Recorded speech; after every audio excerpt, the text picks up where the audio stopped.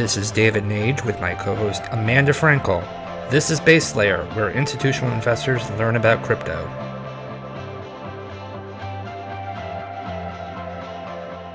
This week's episode, we have Mark and Kevin from Tagomi. Tagomi is a new startup that's backed by Peter Thiel and the Founders Fund, in addition to a bunch of other very prominent investors. They have an amazing team that they've amassed, from Union Square Ventures to Virtu to Goldman Sachs. A really impressive team, institutional quality team that's building a piece of crypto infrastructure that's incredibly important for data transparency and for price discovery. It's really quite impressive what they've been able to build in such a short period of time. And we talked extensively with Mark and Kevin about the tools that they're creating, why they're creating it, getting off zero, and how they've actually been able to show some RIAs the product itself and getting them off of zero using Tagomi. And so I thought it was a really interesting conversation. I was excited about what they're building. What did you think, Amanda? I think that the most interesting thing for me is seeing how the prime services and prime brokerage model is really going to translate over to crypto. So I know that Tagomi is initially starting, with basic portions of the prime brokerage model and not necessarily going into full margin and lending yet. But I'm very interested to see how the capital requirements and risk model will change or stay the same as they delve into crypto assets. And one of the other really interesting pieces we got into was the evolution of crypto custody, and how various kinds of crypto custody fit into their model. Because, of course, a key part of the prime services model is being able to provide assurance to your clients that these assets are properly custodied. So I'm very interested to see how those pieces turn out. I agree. And the other things that I think that we talked about that were interesting were derivatives and the stablecoin conversation that's been ongoing for the last few months within crypto and crypto Twitter. And so it was a great conversation. We also got to learn a little bit about some of their Game of Thrones characters that they like and some of the books that they're reading. It was a really fun conversation. I think you all will enjoy it. And so with that, I'll let Amanda talk about a disclaimer. All right, guys, as usual, everyone, please remember that nothing on this podcast is financial or legal advice or should be construed as such. Please do your own research. And on the flip side, you'll hear from our sponsor, The Block.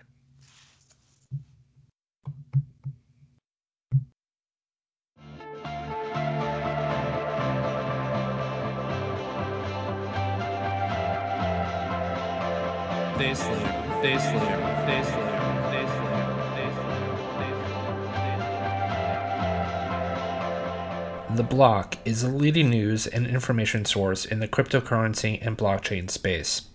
The team of experts provides deep, objective research, analysis, and journalism on a daily basis via its website and newsletter. Check out The Block at theblockcrypto.com.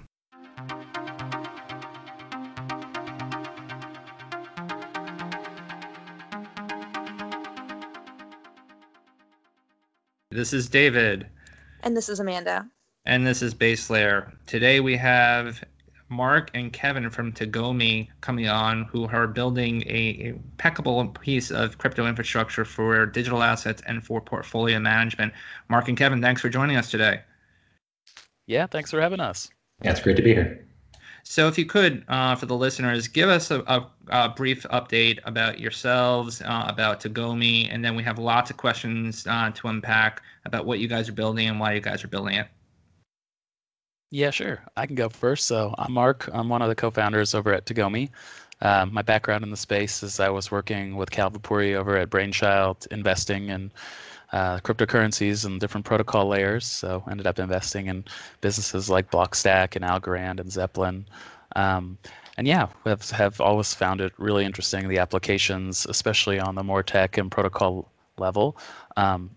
One of the reasons Tagomi got started, and I believed in Jen and Greg's vision for building out an agency brokerage in the space, was I saw firsthand family offices, larger funds, and others really looking for a more comprehensive, more transparent end-to-end solution for everything from trading to custody to settlement, and thought that that was a really ambitious project, but one that could bring in new capital and new players to the space. And so very excited to have launched Tagomi and what we've built, and excited to tell you more about it. And I'm Kevin Johnson. I joined Tagomi back in April. Prior to that, I've worked at a couple different hedge funds like Citadel and Two Sigma, and I worked at GetCo, the market maker, which became KCG. That's where I met Greg Tusar. And then when I got the opportunity to work with him again and kind of merged my electronic trading background with my newfound hobby in crypto, it just seemed like a great opportunity. It's a really neat way to kind of take everything we've learned in finance and electronic trading over the last few years and bring it to a new asset class that's got a lot of interesting features and a lot of interesting technological challenges to it. Awesome. So I think what would be helpful is if you actually, I've looked at, I've done research, I've talked to you guys before, and off of the site, I think there's something really interesting about your mission statement about why you actually created Tagomi. And so I think I'll just read that out. And then there's a really poignant question, I think, which will lead us into a whole bevy of other questions. But as Mark alluded to, you guys have been, some of you have been early investors in the space in crypto with things like Zeppelin and Algorand. And so you noticed that there was a lack of disclosures and misaligned incentives and inadequate technology brought to bear in the crypto space. So you said that, having to go to multiple trading venues and banks and custody providers and accounting tools was really kind of a patchwork system, and it wasn't really working very well. So my question, to start us off, is why in this age of financial technology, after 30 years of Bloomberg and FactSet and all the tools that we've seen, why do you think crypto would have to rely on a patchwork system from the get-go up until now when you guys have started creating your system? Yeah, I think a big part of that is it was just very retail focused. So in 2015 and 16, when you talk to folks buying crypto, it would be people buying $10,000 or $20,000 or $50,000 worth. It really wasn't more family offices or institutions. It was people who were seeing the value of a store of value that isn't controlled by any government, that's digital. And so it's definitely a more tech-oriented and libertarian-oriented group of people, and was specifically much more retail. And so they were being served by exchanges globally in every country. But there wasn't that sort of family office or endowment or venture capital interest for the most part. And so, the businesses to be built was where the demand was, which was in retail. And so you saw many exchanges, become very successful. I think that started to shift more in 2017. And as folks coming from family offices or even endowments or venture firms started looking at the asset more closely, there was an expectation that there'd be a more robust infrastructure focused at institutional players, but it wasn't there yet. And so, we started really thinking about this project in late 2017 as that was occurring, and we were seeing it firsthand, and got to building it full time in early 2018. I think the other interesting thing too is that, structurally crypto exchanges are quite different than what you see in traditional equity or futures exchanges. The exchanges we know now are sort of a combination of both, a matching engine and a platform for trading, but also handling things like settlement and clearing in the same place. And so, that helps create some of the fragmentation that we've seen. In previous lives, we've never had to worry about, where do we put our stock certificates, or how do we send money to an exchange? Those things are unique in the crypto space, I think. And traditional finance has figured out utilities and other ways to handle, a lot of the things that we, I think we took for granted in the past that are now issues in cryptocurrency. And that's, I think, part of the reason why having an agency brokerage like Tagomi is really important to handle a lot of those inefficiencies that still exist in the crypto space today. So when you look at the crypto space as a whole, and I guess you look at your team, many of your team members have worked together at Citadel, Two Sigma, KCG, Goldman. So what is it about crypto that's bringing institutional talent to the forefront to build this infrastructure in your minds? Yeah, I think it's an interesting mix of problems that we have solved before, but then new twists on all of those problems. Building matching engines and trading algos are for any different asset class has a lot in common.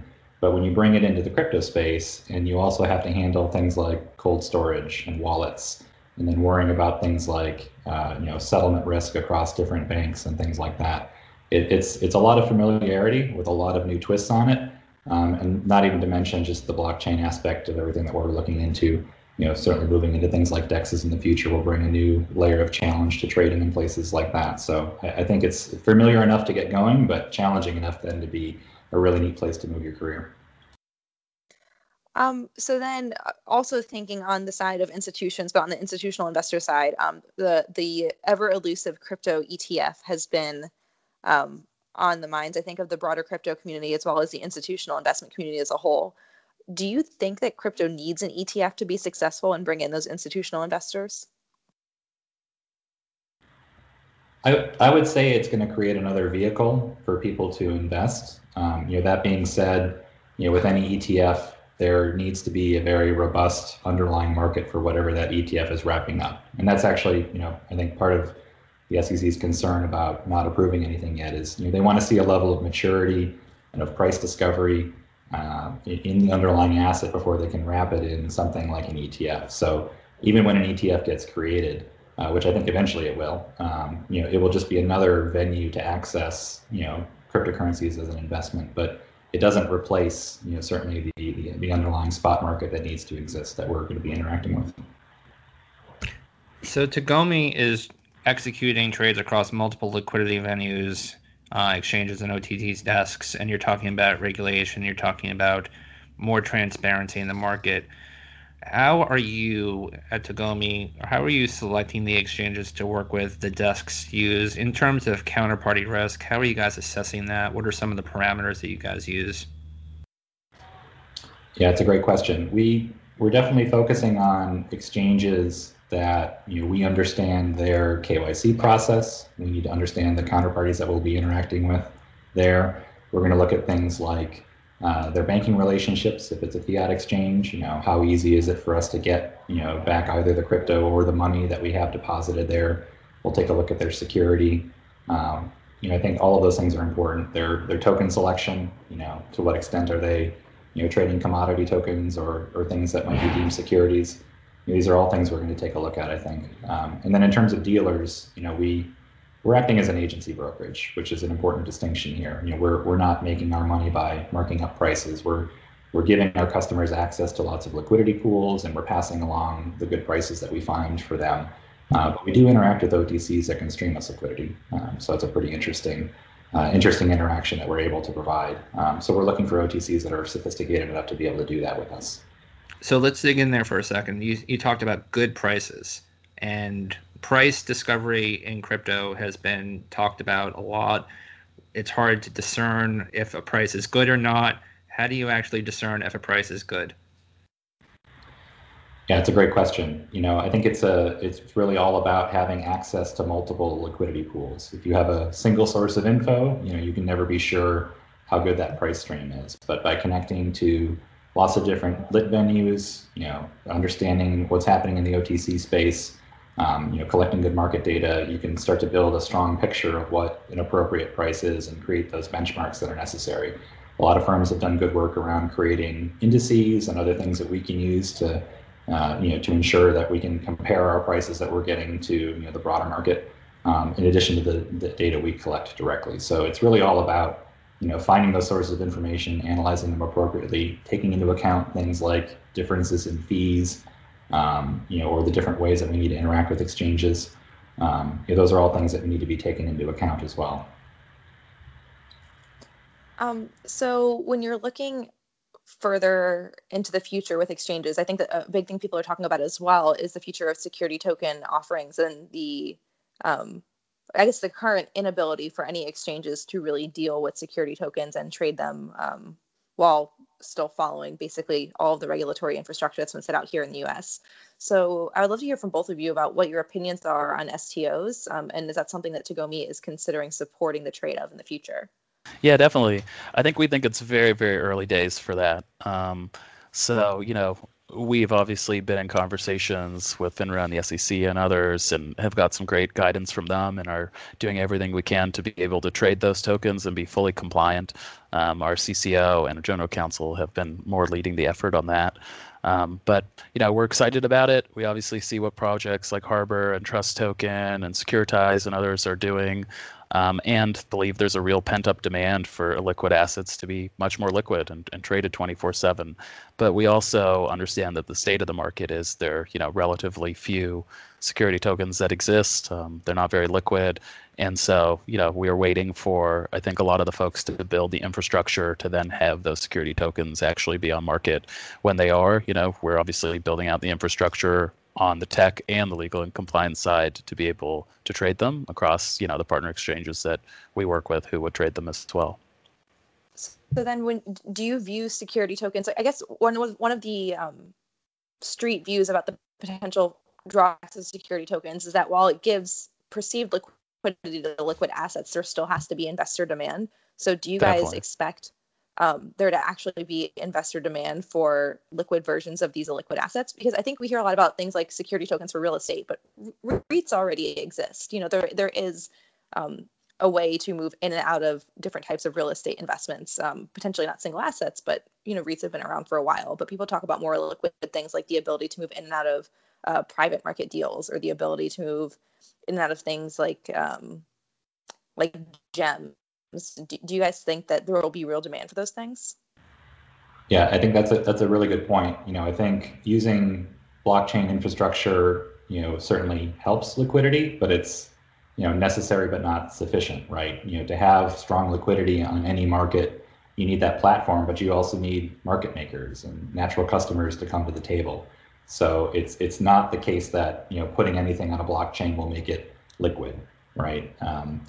We've talked to a lot of people that seem to think that the 24-hour nature of blockchains will magically make them traded 24 hours, and again, that'll only happen if people are coming to the market at all hours. So there are market makers available and standing ready to take both sides of the market at all times. So it's a great step, and it certainly will help. But it also needs the participation of all the other market participants to really work and to become liquid. So why don't we take a step back? So we initially had talked about a patchwork system out there in crypto, and for anyone who has traded crypto will know that you have Excel spreadsheets open, you have multiple different websites open for price discovery. You could probably have 50,000 different screens up. Talk to us about what you've built and why you've built it, and talk to us about the workflow if you could. Yeah, that's a great point. And we've certainly have seen that, when we go visit clients, especially crypto hedge funds that have, operations where they're trading tokens across many venues. It's a complicated thing to manage.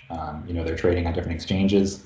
Their balance sheet is split up between different banks and different regions. If a better price appears on a different exchange, they've got to scramble to move the capital around. It's a challenge. So, I think one of the biggest problems we're trying to solve is bringing access to all those markets into one screen and allowing them to see, what is the combined liquidity available across all the venues that we can connect to, and it can interact with that using our smart order router and our trading algorithms.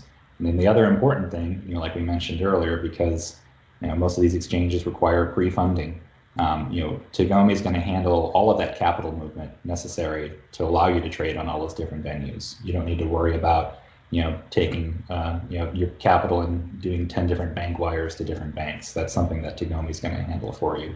So we think about the combination of bringing the liquidity in one place, as well as handling all of the treasury management that you would normally have to do, really makes what we have a compelling offering. And when we explain it that way to crypto hedge funds, family offices, anyone that's doing significant crypto trading, I think they can see the benefit. So I want to hone in on your discussion of capital for a second, because while one of the biggest selling points, I guess, for you guys is this ability to manage all of those processes, prime brokerage has become an increasingly capital-intensive business post-crisis. And having come from a large bank myself, it's certainly been an area that we've seen large institutions sort of divert to different strategies. Many big banks have alternated between both cutting capital allocations to low profit PB clients, as well as actually switching back to grow those businesses in certain relationships. So given the capital intensive nature and the likelihood those capital requirements aren't going away, how do you view the PB model fitting into crypto, and how do you view it changing? Yeah, that's a great question. So prime brokerage traditionally in equities or other asset classes involves lots of different things. It involves not only providing access to markets, whether through a trading screen or DMA, providing settlement capability, clearing capability, and then most importantly, financing, right? Those things all sort of get wrapped into one, and prime brokerage can make money in different ways. I think we certainly strive to provide all of those services for our clients eventually. We're focusing initially on the first two parts, right? Handling the execution and then the clearing and settlement and the treasury management. I think in terms of being capital intensive, given that these exchanges are mostly pre-funded, we don't have to worry about the balance sheet yet, but certainly when we move into other services like providing margin, allowing people to lend coin, or providing the capability to short, that's where it will become a little bit more complicated. But we're certainly working with a lot of great providers to help offer those services to our clients, and it's definitely one of the most in-demand things we think from professional traders right now.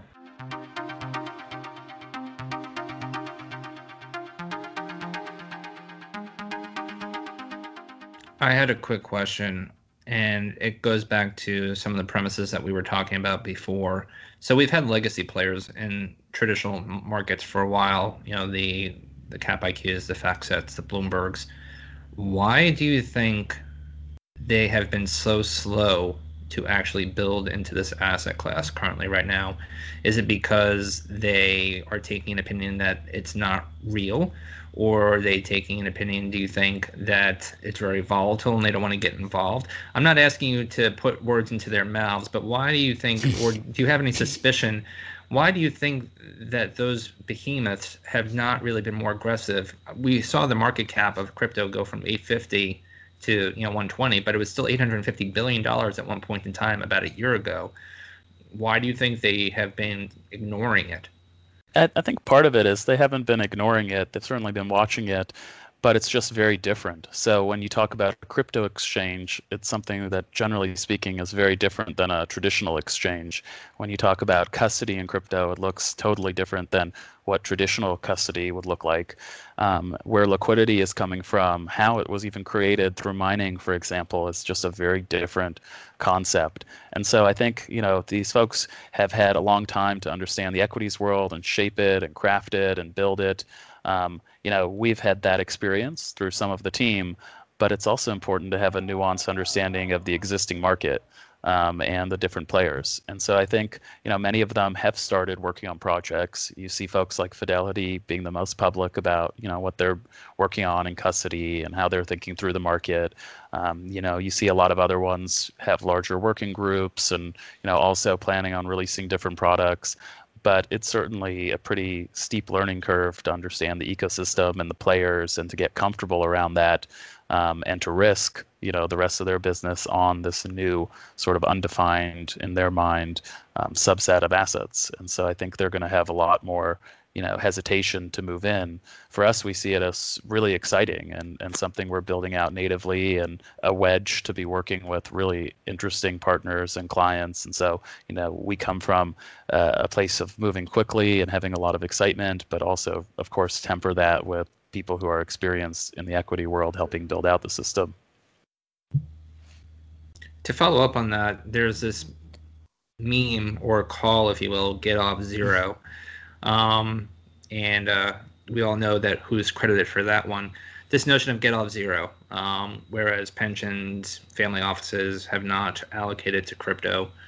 Why do you think, or what do you think the hesitation has been? Is it because there hasn't been a tool like yours? There hasn't been the data transparency like yours? Is there something fundamentally, because you've talked to a lot of family offices and you have some pretty pronounced investors like Peter Thiel, what do you hear? What are you thinking about that in terms of getting off zero? Yeah, totally. So I think, we use the institutional word really broadly here. Really what we're going after is any investor who has more sophistication and is placing slightly larger trades, folks who are $50,000, $100,000 trades and above. And so at first, the kind of more sophisticated class that is defined as institutional probably in crypto are high net worth individuals, family offices, venture funds, crypto specific funds. But we're also seeing, like, one of the first customers of ours to place a trade was a traditional RIA who had never bought crypto, and they decided to buy Bitcoin. And their thesis was the US economy and global economy is probably moving into a recession, and they like buying uncorrelated assets. So they bought a lot more gold, but they also bought a little bit of Bitcoin. So they got up zero, and they did it through us, which was really exciting. So, we just think it's going to be still a long cycle. What we're defining as sophisticated today is more venture firms moving into it, more crypto funds, more family offices, more high net worth folks, especially if they made their money in tech. And so, that's the initial demand. We're having conversations with larger banks, larger asset managers, the folks who would be truly institutional pensions. One endowment which backed a lot of different crypto funds we've been chatting with too about directly buying Bitcoin, and they see the value there. So it's definitely a process, I think, to have more adoption of this space. But tools like ours, tools like great custody providers, tools that help on accounting and tax filing, all of these are being built, and so we're very excited about that infrastructure layer. And then we're also excited about some of the assets that are coming out. So if you look at the progress of certain smart contract systems, whether it's Dfinity or Algorand or Cosmos, there are a lot of projects that should be shipping in the next 12 to 18 months that I think are pretty exciting too. And there's less of the random tokens and coins launching, doing big ICOs, and more of the real tech teams coming to market with more interesting products. And so part of it is building the infrastructure for trading and for custody and settlement. But another big part of it, of course, is all the people working in the space to create really cool protocols, really cool, networks on top of them as well that have a lot of value. So we have to get there on both fronts to really, I think, spark the interest of these larger asset managers. So I want to dig into, you've mentioned custody a few times. So I want to dig into the future of the crypto custody model, because right now we have a couple divergent types of models. There's things like Xapo, if I'm pronouncing it correctly, where you can custody your Bitcoin for free, but it's in a bunker and takes 3 days to transact. So it's potentially not useful for traders. And then there's other solutions like BitGo, as well as tech solutions like Casa, which actually allow funds and institutions to self-custody. So do you believe that the third-party custodians will be the answer? Do you think it'll be tech solutions that allow people to self-custody, or do you think it'll be a combination? I definitely think it'll be a combination. We certainly have looked at a lot of different great providers that take very different approaches to the space. Some, focusing a lot on physical security, some focusing on the technology, and a lot of them are all applying for things like trust licenses, which are really important if they're going to be custodying large amounts of assets for institutional money managers. So I definitely see a mix of things supporting different kinds of use cases depending on what's most important to the client. If the client needs liquidity, if the client wants security, if the client wants something that can plug easily into trading solutions, those will need different solutions. And certainly at Tagomi, when we work with our custody providers, we think we're working with some of the best, and we think we have a portfolio of them that provide the right mix of services for our clients. So jumping on that, just if you can, maybe talk to us a little bit more about key management. What are some of the things that you guys are doing there in regards to key management? Yeah, so for Tagomi, we're working with some of the best providers of both cold and hot wallets in the industry. We're not planning on reinventing that wheel ourselves. We're focusing on the technology for trading and for clearing and settlement, not so much on sort of the private key storage. So we think we've got the right mix of partners there to keep our customers' funds safe and the right policies and procedures in place to make sure that we do the right thing. And in terms of the M&A activity, we've started to see a little bit of M&A activity pop up in DeFi. We had a call with another investor the other day, and we've learned of this new meme or phrase called DeFi, decentralized finance. And so talk to us a little bit about, what do you think the future, because you're both coming from an investor background, what do you think the near-term future of M&A activity, acquisitions of smaller brands, or in your particular case, obviously some of the pipes or some of the custodials, maybe some of the tax providers, what do you think of the future of M&A activity in the space is going to look like in the next few years? Yeah, I mean, historically, there's obviously been some M&A, especially in the exchange space. Um, exchanges have been, really rich cash flow, so they're pretty interesting buyouts for, both an option on the expansion of crypto, but then also just as a traditional play on, multiples of cash flow. So there's certainly been quite a bit of exchange activity. Right now, the exchange ecosystem is very fragmented, so it wouldn't be surprising if there's a little bit more of a roll up there, but it remains fragmented by geography. I think those are the largest assets to date in the space. Most of the other M&A we've seen, at least in the space, has been more acquihire-esque. So, there's a lot of great tech talent moving into the space and building products and teams, and many times they end up aligning with, larger organizations. And so I think outside of the exchanges, a lot of the acquisition has been more to date kind of acquihire-esque. I think kind of going forward, it's really hard to tell what will happen.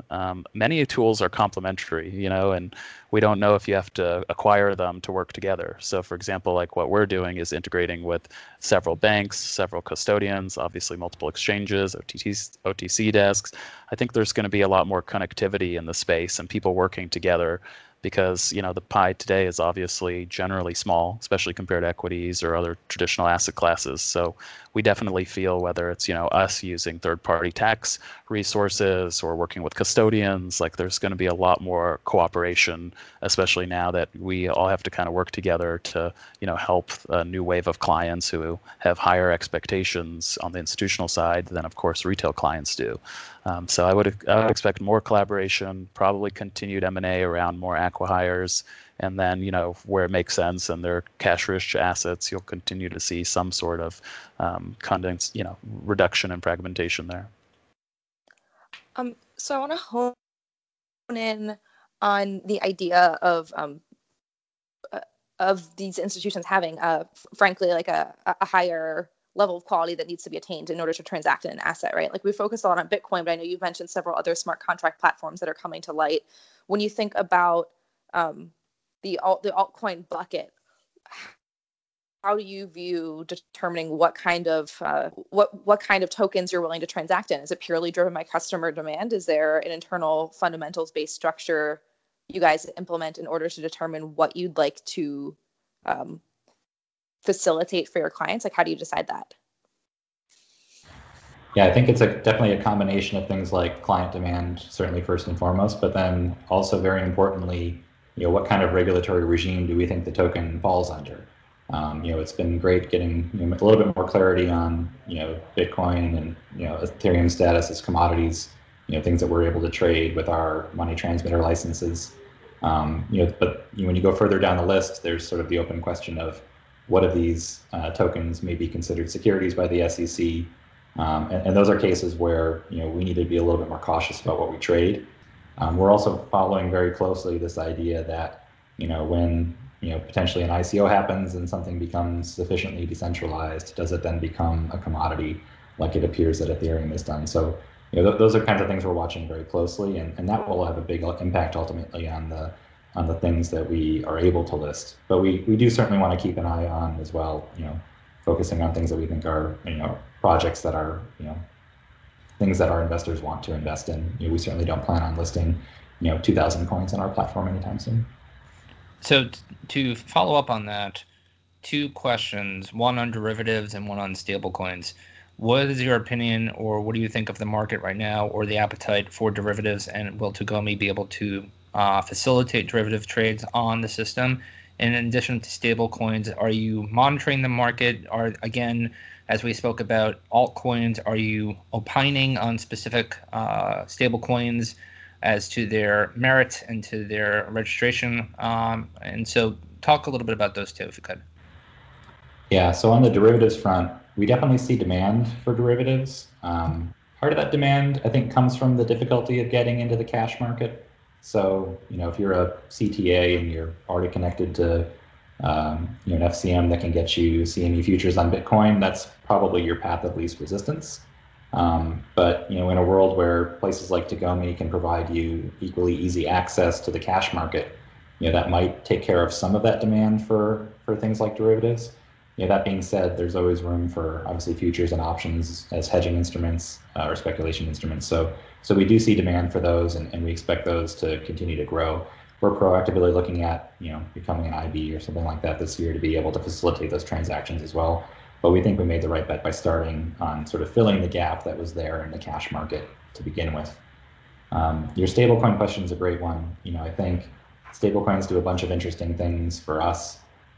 They can certainly reduce some of the friction of transferring value between different venues. They allow us to trade on exchanges that otherwise might have been more difficult to transact with. We're definitely, I don't think we're picking any one winner here, but certainly there are a lot of great projects that are out there that are all built on solid foundations where they're a registered trust to begin with. They have great KYC processes to for people that are bringing cash in or getting cash out. So certainly those kinds of tokens, we would prefer to work with those, because ultimately we're going to be the one doing a lot of that transacting, and we want to make sure that the quality of the cash in the trust is strong. So definitely an interesting thing for us. I think it's something we'll focus more on this year, and I really think that's part of the gateway for decentralized exchanges is a really strong foundation of stablecoins. So one other thing that we've started doing recently is trying to get to know our guests personally a little better. So we put a few people on the spot with some Game of Thrones questions, which I've learned that there aren't nearly as many Game of Thrones fans in crypto as I thought, which was excessively surprising. But we'll do a different question for each of you. But Mark, if you could be a Game of Thrones character, which one would you be? I guess I'd go with Ned Stark. I mean, he seems like the best guy on the show, so I'm just... He dies so early, though. That's true, but like the entire rest of it, there might be like some comparison here to Game of Thrones and This Is Us, so I might be the only person to see this, but like, he's still, his legacy sort of defines all the other characters, or at least protagonists going forward.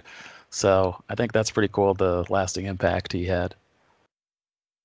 And Kevin, I won't ask you the Game of Thrones question because, again, we've been getting... Mark is the first person that has actually answered that question. God damn it. I actually have my answer ready to go. I mean, I got to be Tormund, right? I'm a tall, redheaded guy with a big beard, so, Let's hear it.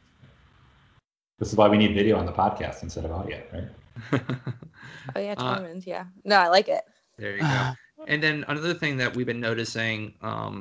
as crypto is so multidisciplinary, at points in time, I don't know about you, but I know a lot of our listeners and a lot of people that have been chiming in on things like crypto Twitter have said that they're reading everything from comp sci to cryptography.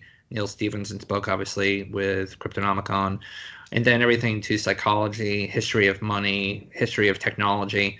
What are some of the things that you have been reading personally? Maybe are you guys as a company, are there books that you guys are talking about that you think are really important right now that would be really helpful?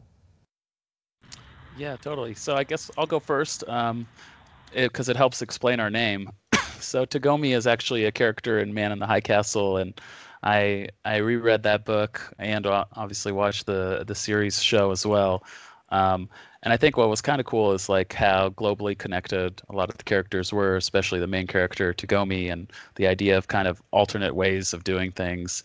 In his case, trying to get back to the good alternate way, which is where we live today.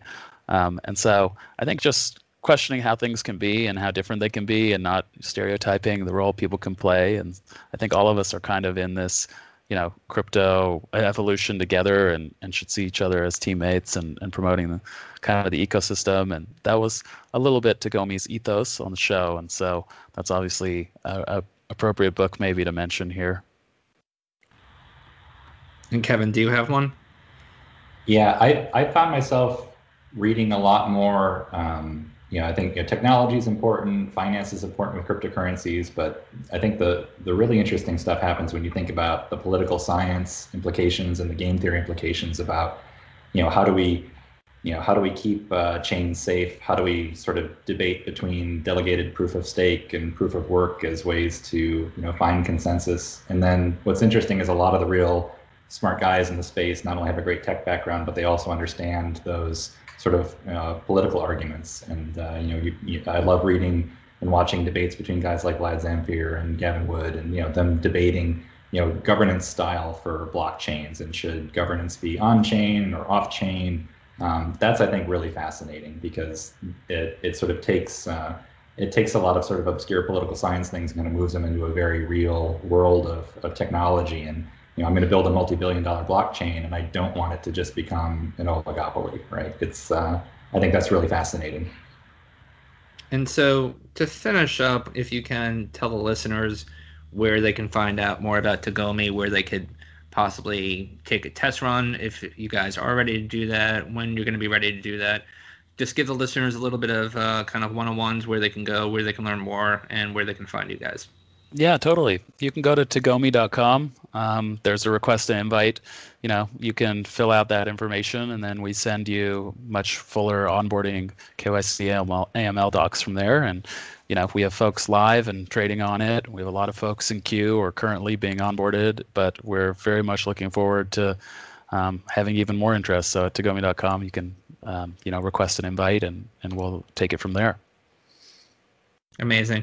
Well, Mark and Kevin, thank you so much for joining us on the show today. We look forward to catching up with you again in a few months and seeing how the progress of Tagomi is going. Thank you all, and have a good one. Take care, guys. Thanks, guys.